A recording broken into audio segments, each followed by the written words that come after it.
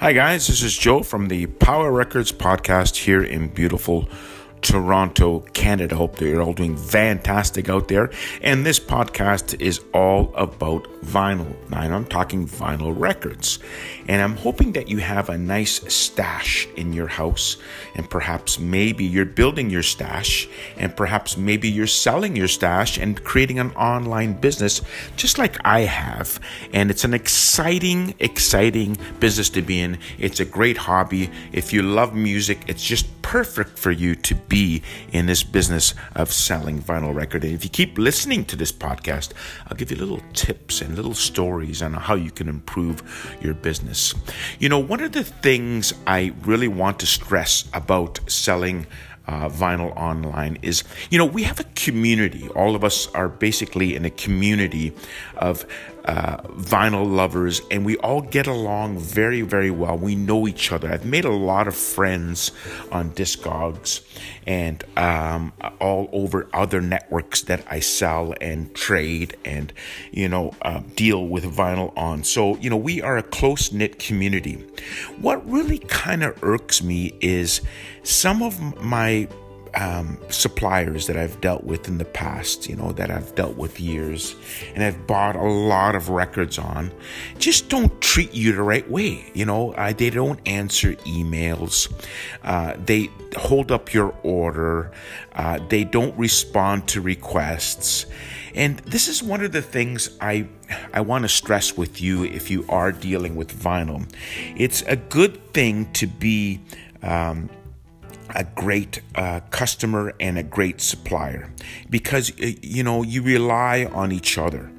But when you have somebody that for some reason doesn't want to deal with you anymore, then you should be open with them and say, you know what, I've bought a lot of records off you and you really should be treating me fairly as a customer. And I just don't understand this. For instance, I had somebody on the Discogs network that I've bought a ton of records from. And all of a sudden, they just shut off. They shut me off. I've bought more records from them and I got no delivery from them.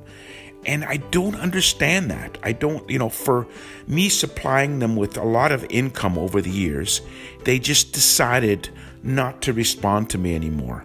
And then I took different approaches. I was a little bit friendly, a little bit sympathetic, and then I was mean. And then I was back to being sympathetic. Really no change. They didn't respond to my requests. And this is something I want to teach you as a supplier, and to treat your customers like gold. These are the people that you should be treating like gold because, again, they're supplying income to your business, and you should respond to them on time and with good delivery and with good quality and with honesty. What I don't understand is some of the suppliers on these networks that just shut you off, and for the life of me, I don't understand it.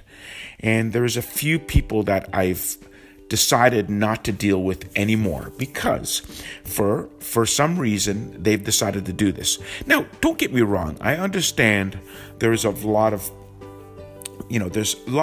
people have problems and, you're dealing with issues, but it's quite evident for some of them that they've just decided, they're not going to respond the same way they did when I first signed up with them. I don't get it. And I just want to make sure that you understand that in your business that you treat your customers fairly all the time. So I hear a lot of, concerns out there that, sales are not going good. Guys, just calm down. It's one of the things that we've dealt with in the past. There is a recession going on out there, and I understand that a lot of you and I are suffering right now because we're not making sales. But it will pass. And, as the summer approaches, there is going to be less sales. When summer is over, you'll see an increase around the months of August and September. Things will build up a lot quickly then. So don't overreact. And I've said this in my previous podcast, is don't shoot down your prices low where you don't make profits anymore, because that is something that is going to correct itself. It will get better, and you shouldn't reduce your prices. What you should do is keep in communication with your customers and provide them top quality service, because when things pick up again, then people will deal with you. It's like I mentioned just previously, it was when you don't have good service, then, in times when things pick up, your sales will not change at all. So don't overreact. Don't say that, my business is going to go kaboom because people aren't buying off me. It's only temporary, folks, and things will pick up. Don't worry about the recession, because the good thing about music and selling vinyl is that,